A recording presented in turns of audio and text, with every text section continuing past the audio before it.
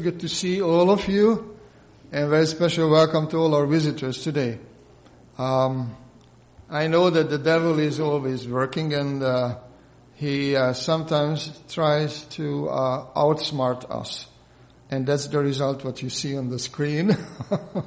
But finally, I decided that we would not make any adjustment just to disturb the service, but please bear with us. When it comes to a picture, you won't lose too much. When it comes to some text, I will read those texts, so you won't lose practically anything. Just you need to adjust your eyes to this setting. And before we open the Word of God this morning, I'd like to invite my lovely wife Martha to come up and recite the poem.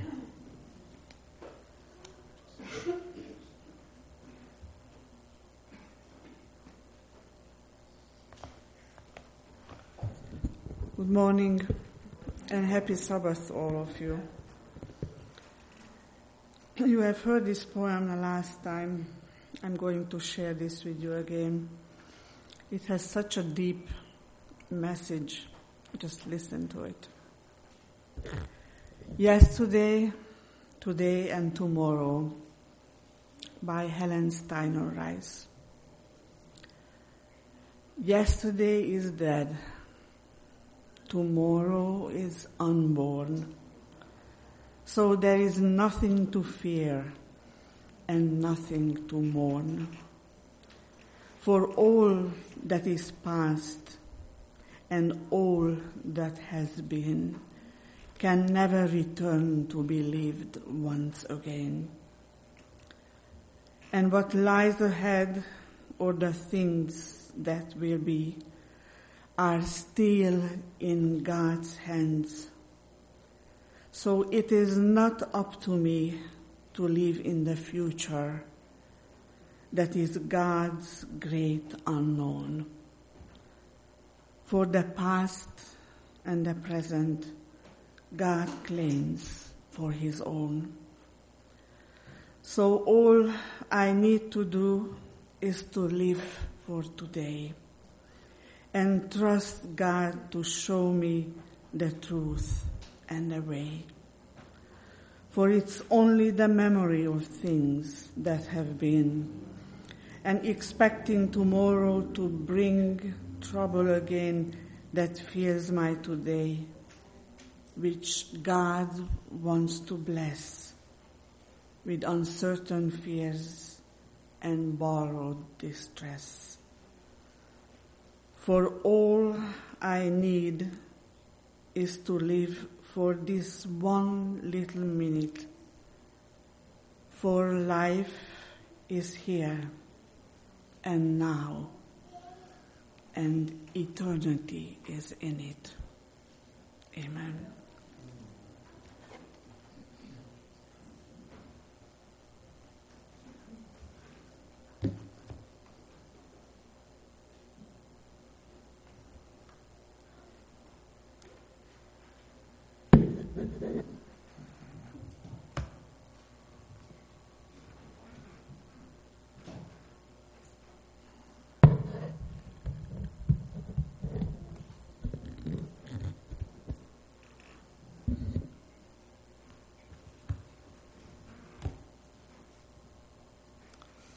I'd like to invite all of you to bow your heads for an opening prayer. Heavenly Father, we are so thankful for the book of Daniel. This is a very special book in the Bible. And if we consider the book of Revelation, we cannot really understand it without the book of Daniel. And Daniel chapter 2 is a especially important part. Some weeks ago we started a study on Daniel, and now we come to chapter 2. We covered part of chapter 2, but we come to this great image that the Lord of Lords showed to King Nebuchadnezzar over 2,600 years ago. And it gives us the big picture the big picture of human history. And Lord, as we consider this beautiful illustration given to this king, we ask you to help us to become humble in heart and would really follow this teaching and understand more about your greatness, how you conduct, how you lead human history. And as we open your word, we ask you to open our hearts and minds. In the name of Jesus, we ask. Amen. So you probably heard quite a number of sermons on Daniel chapter 2, and you might say there is nothing new in chapter 2. Well, the point I'd like to make from the beginning that Daniel chapter 2 is a big picture. And we have a saying, don't be lost in the small details. And so this is a lesson for this morning that we will see the big picture. I hope it's working.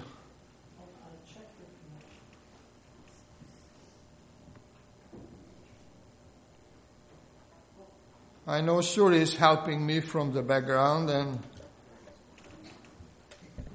I just probably need a little more practice. But just bear with me. If the picture is there, then what you see is Daniel chapter 2 when God shows the big picture. In our previous study, we covered Daniel chapter 2 a little bit, saying that when God reveals secrets. And if you go back to chapter 1 of Daniel, there was another title, when God remains silent. So we come to this point when God revealed the big picture. What was the background? What was the context? Well, there was a man, and his name was Nebuchadnezzar, in the 6th, 7th century BC. And this ruler, he was a very successful man, a military man as well as a good organizer. He was establishing a new empire which we call the New Babylonian Empire. And the date was 605 BC. And he just started his rulership. And of course, as every ruler, he wanted to know what comes after him. How long will last his ruling, and who is coming after him. And of course, he probably had an idea, or at least a wish, to know a little bit more of the future. And so God gave him a dream. You see almost the whole picture, the big image. And when he saw this image, and probably heard something, by next morning it seems that he forgot it, almost the whole dream. So he had a request. He gathered all his wise men and he explained to them that there is something you need to give back to me. First of all, the dream itself. Secondly, you need to give me an explanation. And of course, nobody could really explain the dream. And so they finally said that only the gods would know what the dream was, but they don't live with humans. So they betrayed themselves, who pretended they had a connection with the divine, and now they had to admit that they have no connection at all because they have no divine revelation of this dream. And the story goes that Daniel and his friends went to the king, and Daniel asked for some time. Time to pray. And he gathered all his friends and they prayed. And as we know, prayer has a powerful impact. And we need to remember those people who are going through some disaster in the next few hours or maybe days. And please remember our own family, our oldest son, and his family, Robert and his family, including our little Lily, the granddaughter Lily. They couldn't fly up to Ohio yesterday because she had to go through another test yesterday. And all the airports are closed today, so they cannot fly. They just have to be in Florida, close to Orlando, and then going through some difficult times. Not only the sickness, but a natural disaster as well. But coming back to this story, it seems that God was really helping Daniel and his friends, and on that night, the following night, he had the same dream. And so next morning, he was taken to the king. And if we read these few Bible verses, Daniel chapter 2, if you have your Bibles with you, please turn to Daniel chapter 2, but it will be shown on the screen as well. Daniel chapter 2, and verses 27, 28, and then 30. Where Daniel outlined some principles, at least 3 major principles. We need to remember these. First of all, in verse 27, he said, the secret which the king has demanded, the wise men, the astrologers, the magicians, and the soothsayers cannot declare to the king. So when it comes to divine revelation, human wisdom simply ends.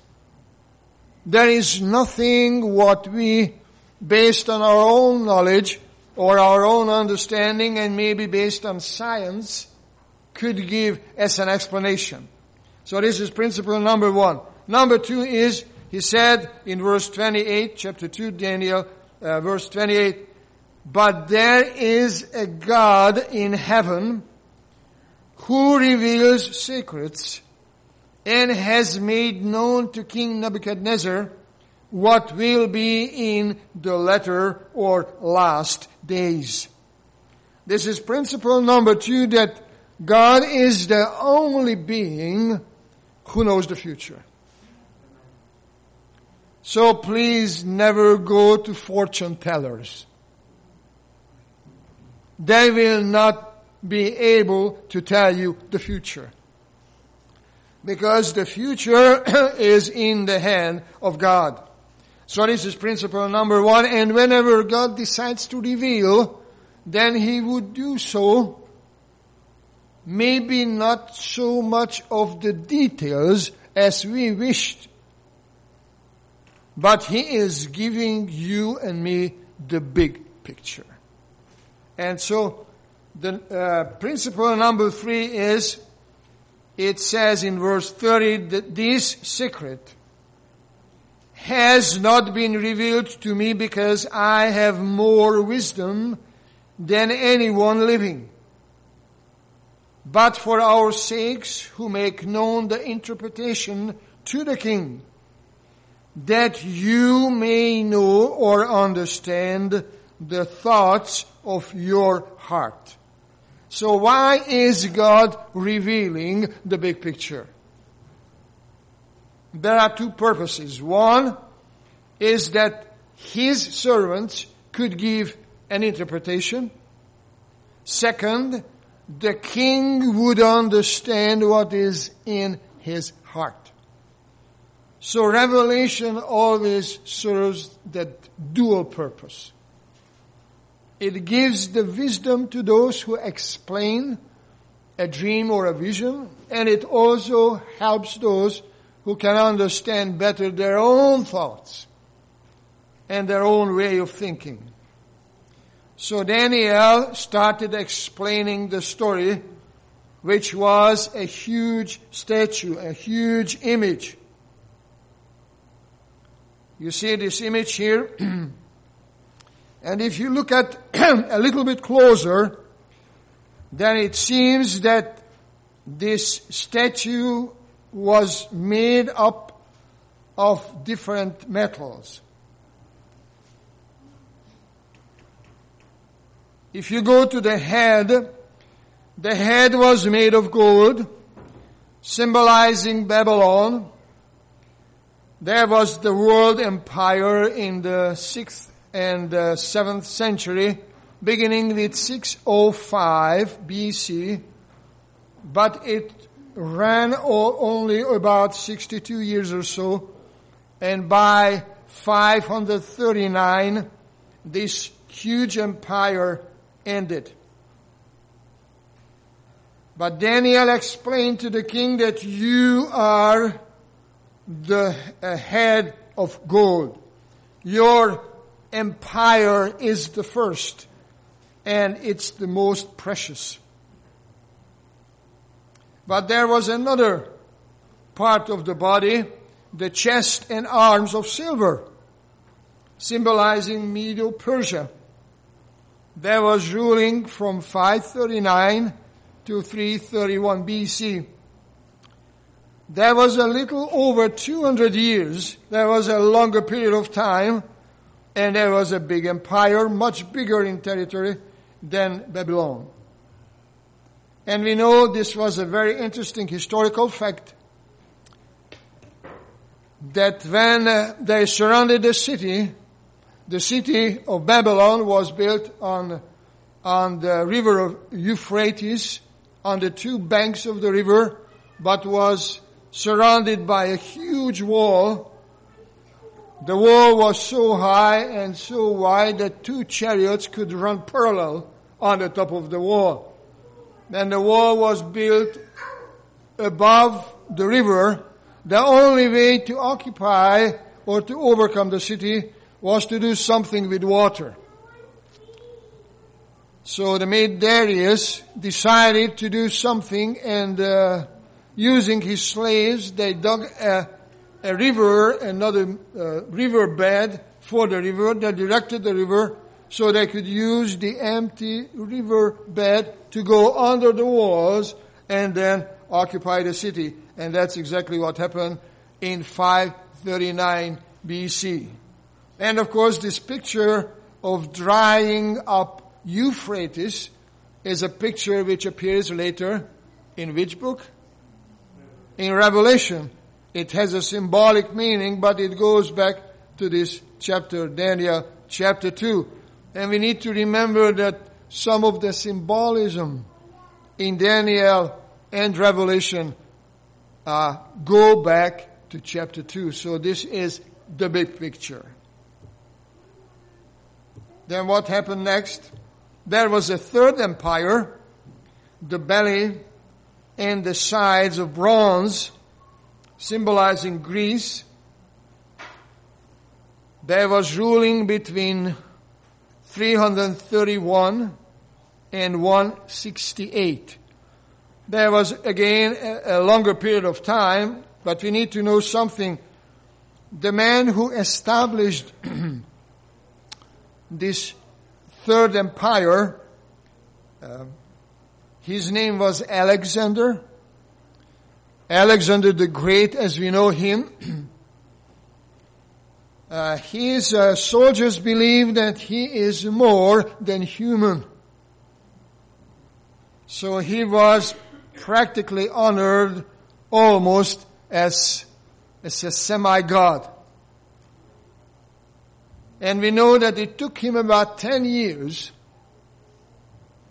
no more than 10 years, to really conquer all the huge territory, beginning with modern Greece, and then move down to Egypt, then to Syria and Iraq, and then Iran, the modern Iran, up to the border of India.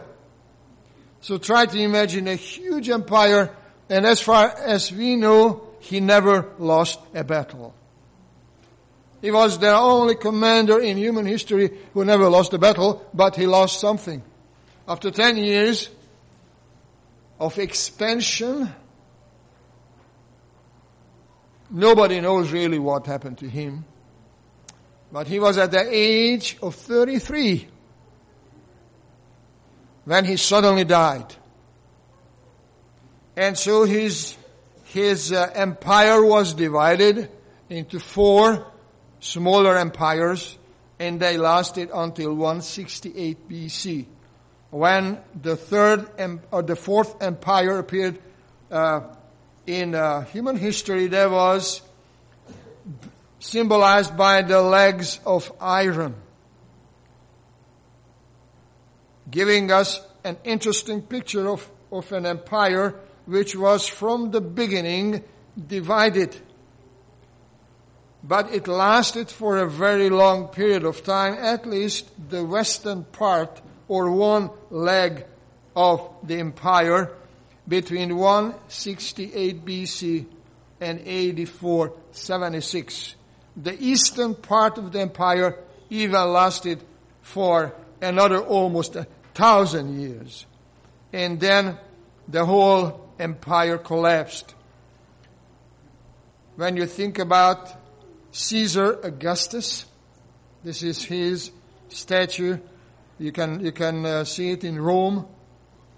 He was the one whose time Jesus was born. And the reason why Jesus was born in Bethlehem, because he issued a census. And we know from Scripture that was during the reign of Caesar Augustus. But there's something else we can notice if you look at this huge statue. Go down to the toes or the feet, partly of iron and partly of clay, which would signify a divided Europe from 476 AD.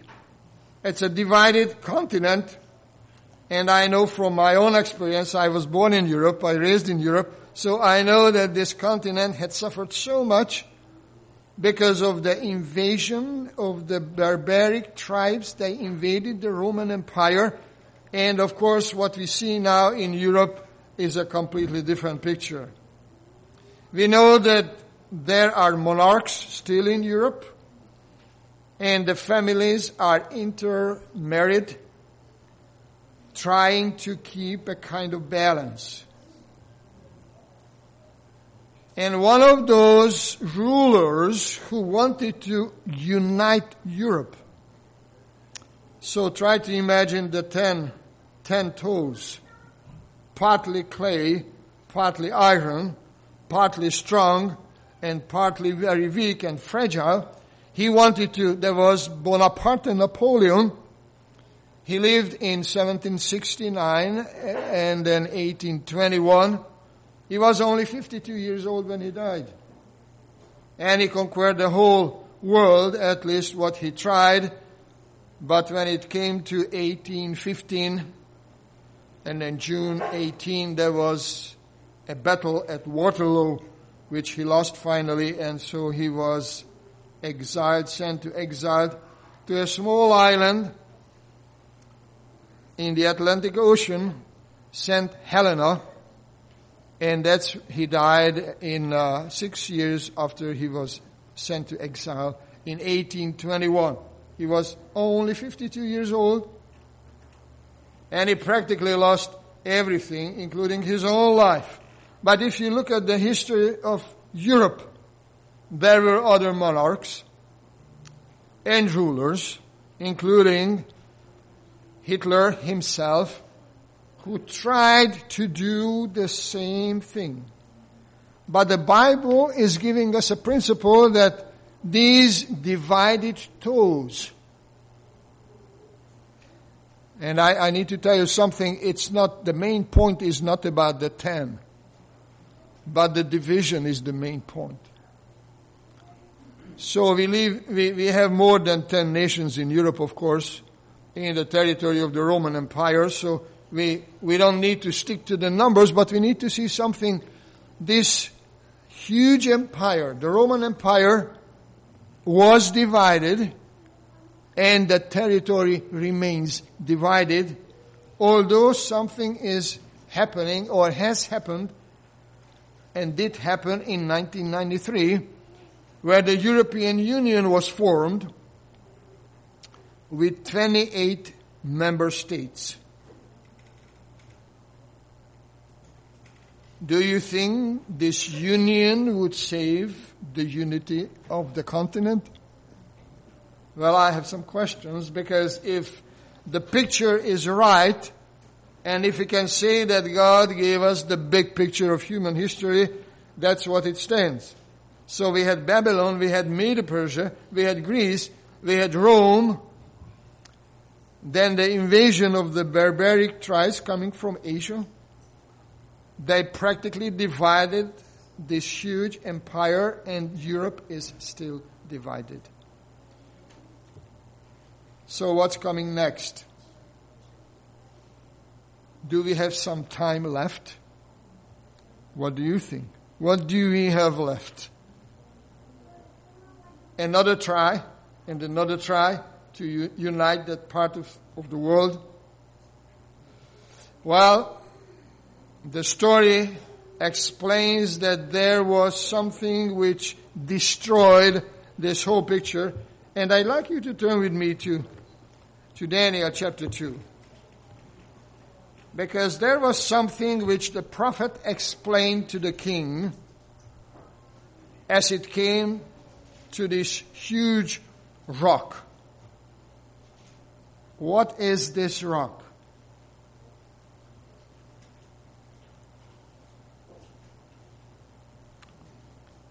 Please turn with me to Daniel chapter 2, and in verses 34 and then 35.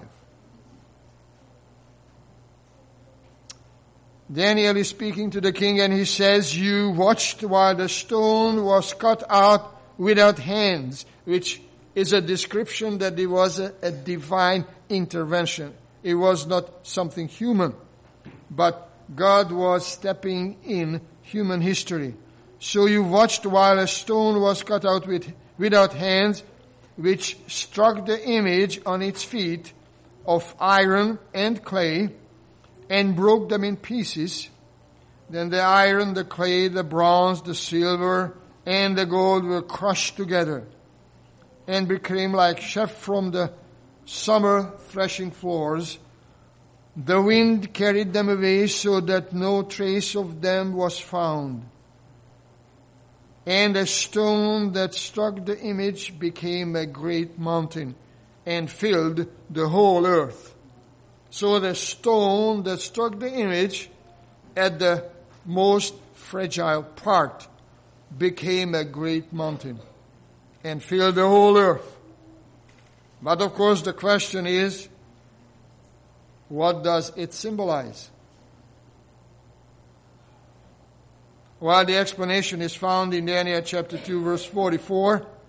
It says, "In the days of these kings," meaning the ten toes, "these kings, the God of heaven will set up a kingdom which, number one, shall never be destroyed." So it's not going to be another world empire. It shall never be destroyed. Number two, shall not be left to another people, like it happened in the case of Alexander the Great. His empire was left to his commanders. Number three, shall break in pieces or crush and consume or put an end to all these kingdoms, so that we'll practically finish human history. And I think there is something good in that part of the picture. That it will not be a nuclear war, or it will not be an overall natural disaster that would destroy this globe. But it says that it will break in pieces or crush all these kingdoms. And number four, it shall stand forever. And to understand what this stone symbolizes is that there is a New Testament allusion to Daniel chapter 2 and then verse 44. Because it says it shall stand forever. The same allusion is found in Matthew 21 and Luke 20 and verse 18. And that's where I am quoting this. What you see on the screen, whoever falls on that stone, Jesus is quoting the book of Daniel, falls on that stone will be broken, but on whomever it falls, it will grind him to powder. So when it comes to the stone, we have two options. If we fall on the stone, that would symbolize that our old self would die. Okay, but if we wait a little longer, and I think what's going on in human history at this point, it's a loud cry that we don't have that much time left. So, on whomever it falls, it will grind him to powder. It will be the final destruction. So how long are you going to wait? How long do we think we need to have and we can enjoy some good time? Because when it comes to a stone and the stone falls, it's something of a very quick movement. So the very last things in human history would happen very quickly, very rapidly. And sometimes we don't think about that. But then, if we want to summarize everything, we need to remember at least 5 principles. It shows principles to remember. Number 1, human wisdom is insufficient to reveal the future. This is Daniel 2:27. Human wisdom is insufficient. We cannot gather enough knowledge to predict the future. Although some try, but it's not possible. Principle number 2, only God can reveal the future. He is the only one who can, and sometimes He will, but it doesn't mean that He will reveal all the details. In most cases, He gives us the big picture. And then principle number 3 is that human history shows a decreasing moral value.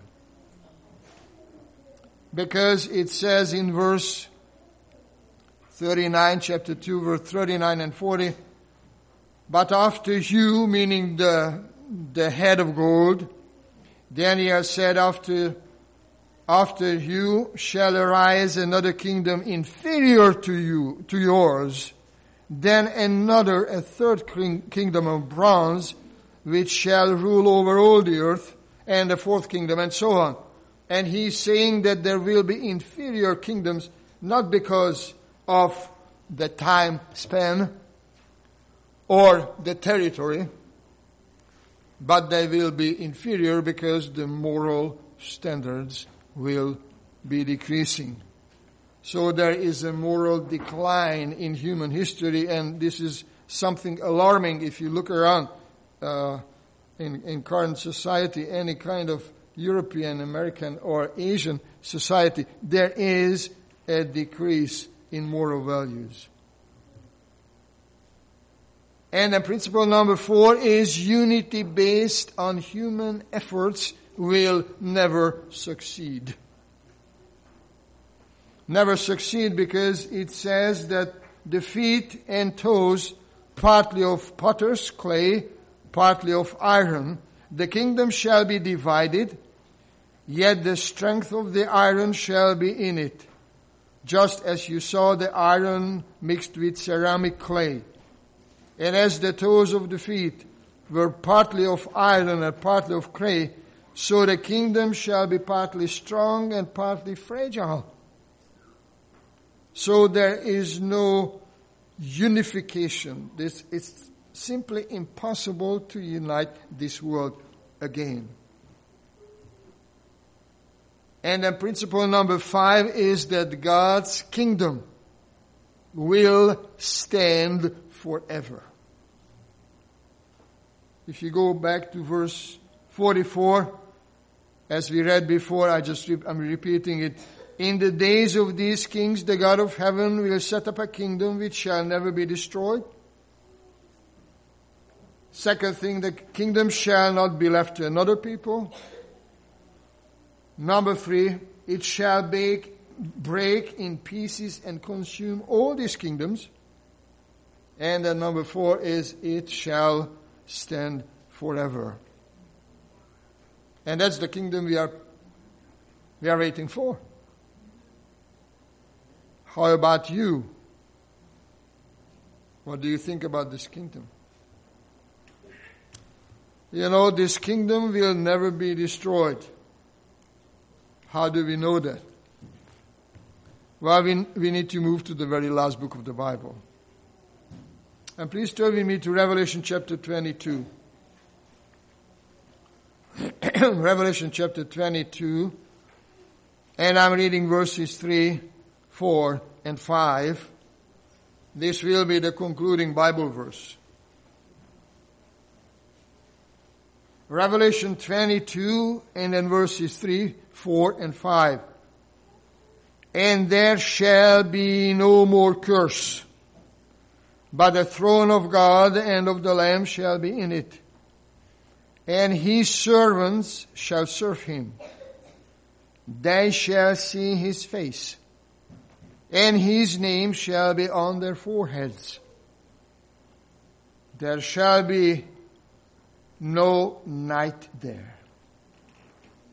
They need no lamp, nor light of the sun, for the Lord God gives them light.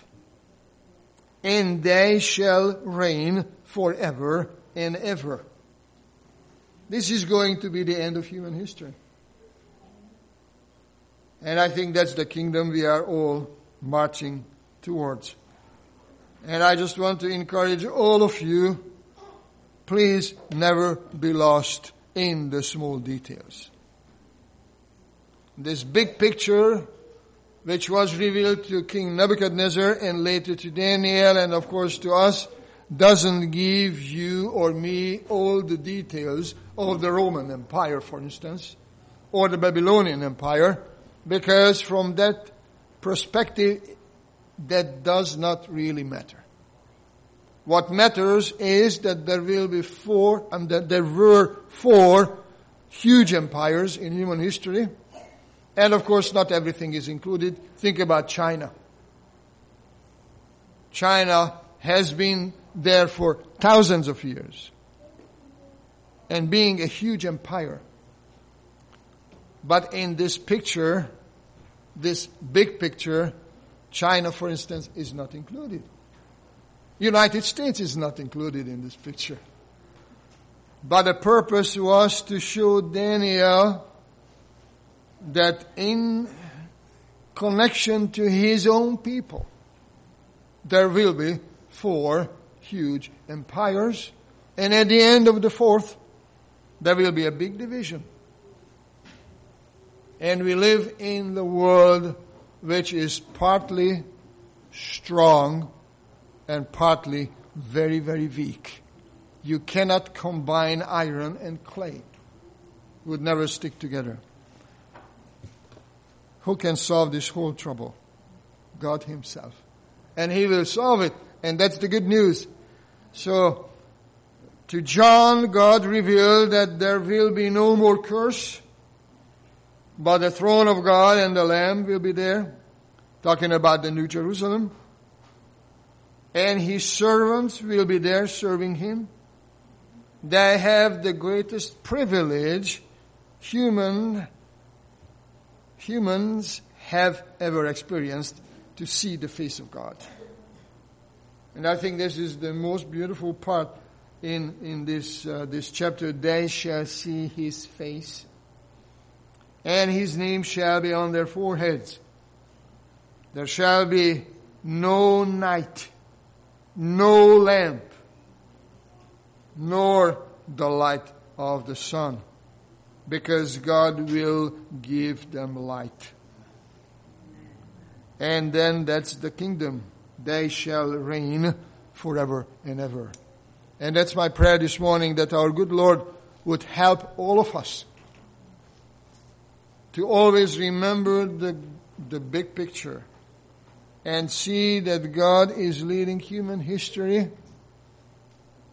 These small pieces cannot be put together anymore. But God will create something new. And that will be the kingdom which would stand forever. And that's my prayer, that our good Lord would help us, would support us, would lead us to His eternal kingdom. Amen.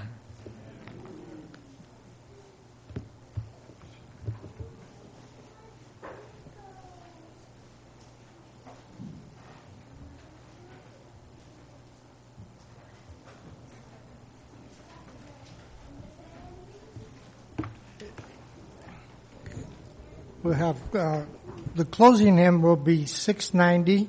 690.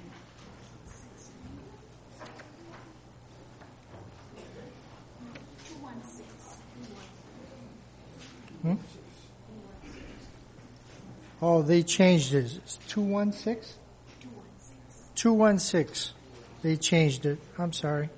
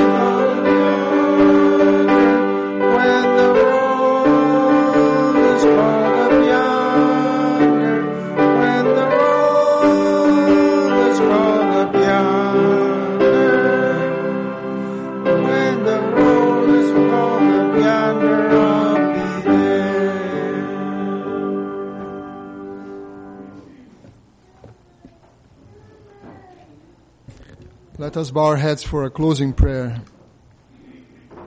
Heavenly Father, we are so thankful for this big picture. It doesn't give us all the details we might be curious about. We might have a temptation to speculate. But one thing is for sure, that we cannot predict the future. This is a picture given by God. It is not based on human wisdom. And human wisdom is insufficient to describe the future. But it also gives us a bright future. A future when we can see you face to face. When we can spend all eternity with you.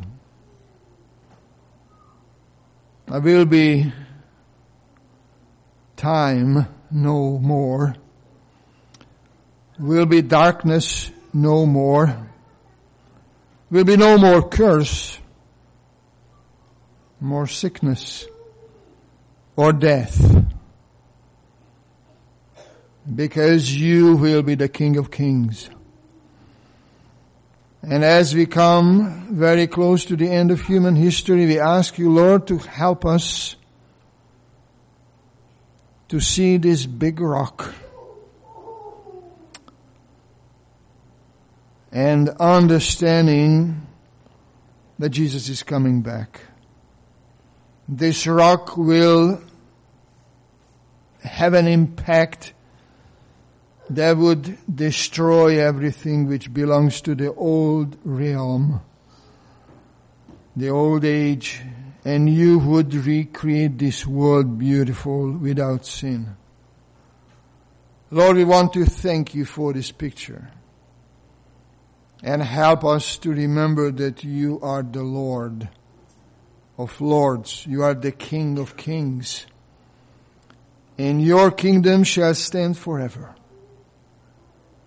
Help us, Lord, to be there, to be in your kingdom. And we want to thank you for your precious promises. In the name of Jesus Christ. Amen.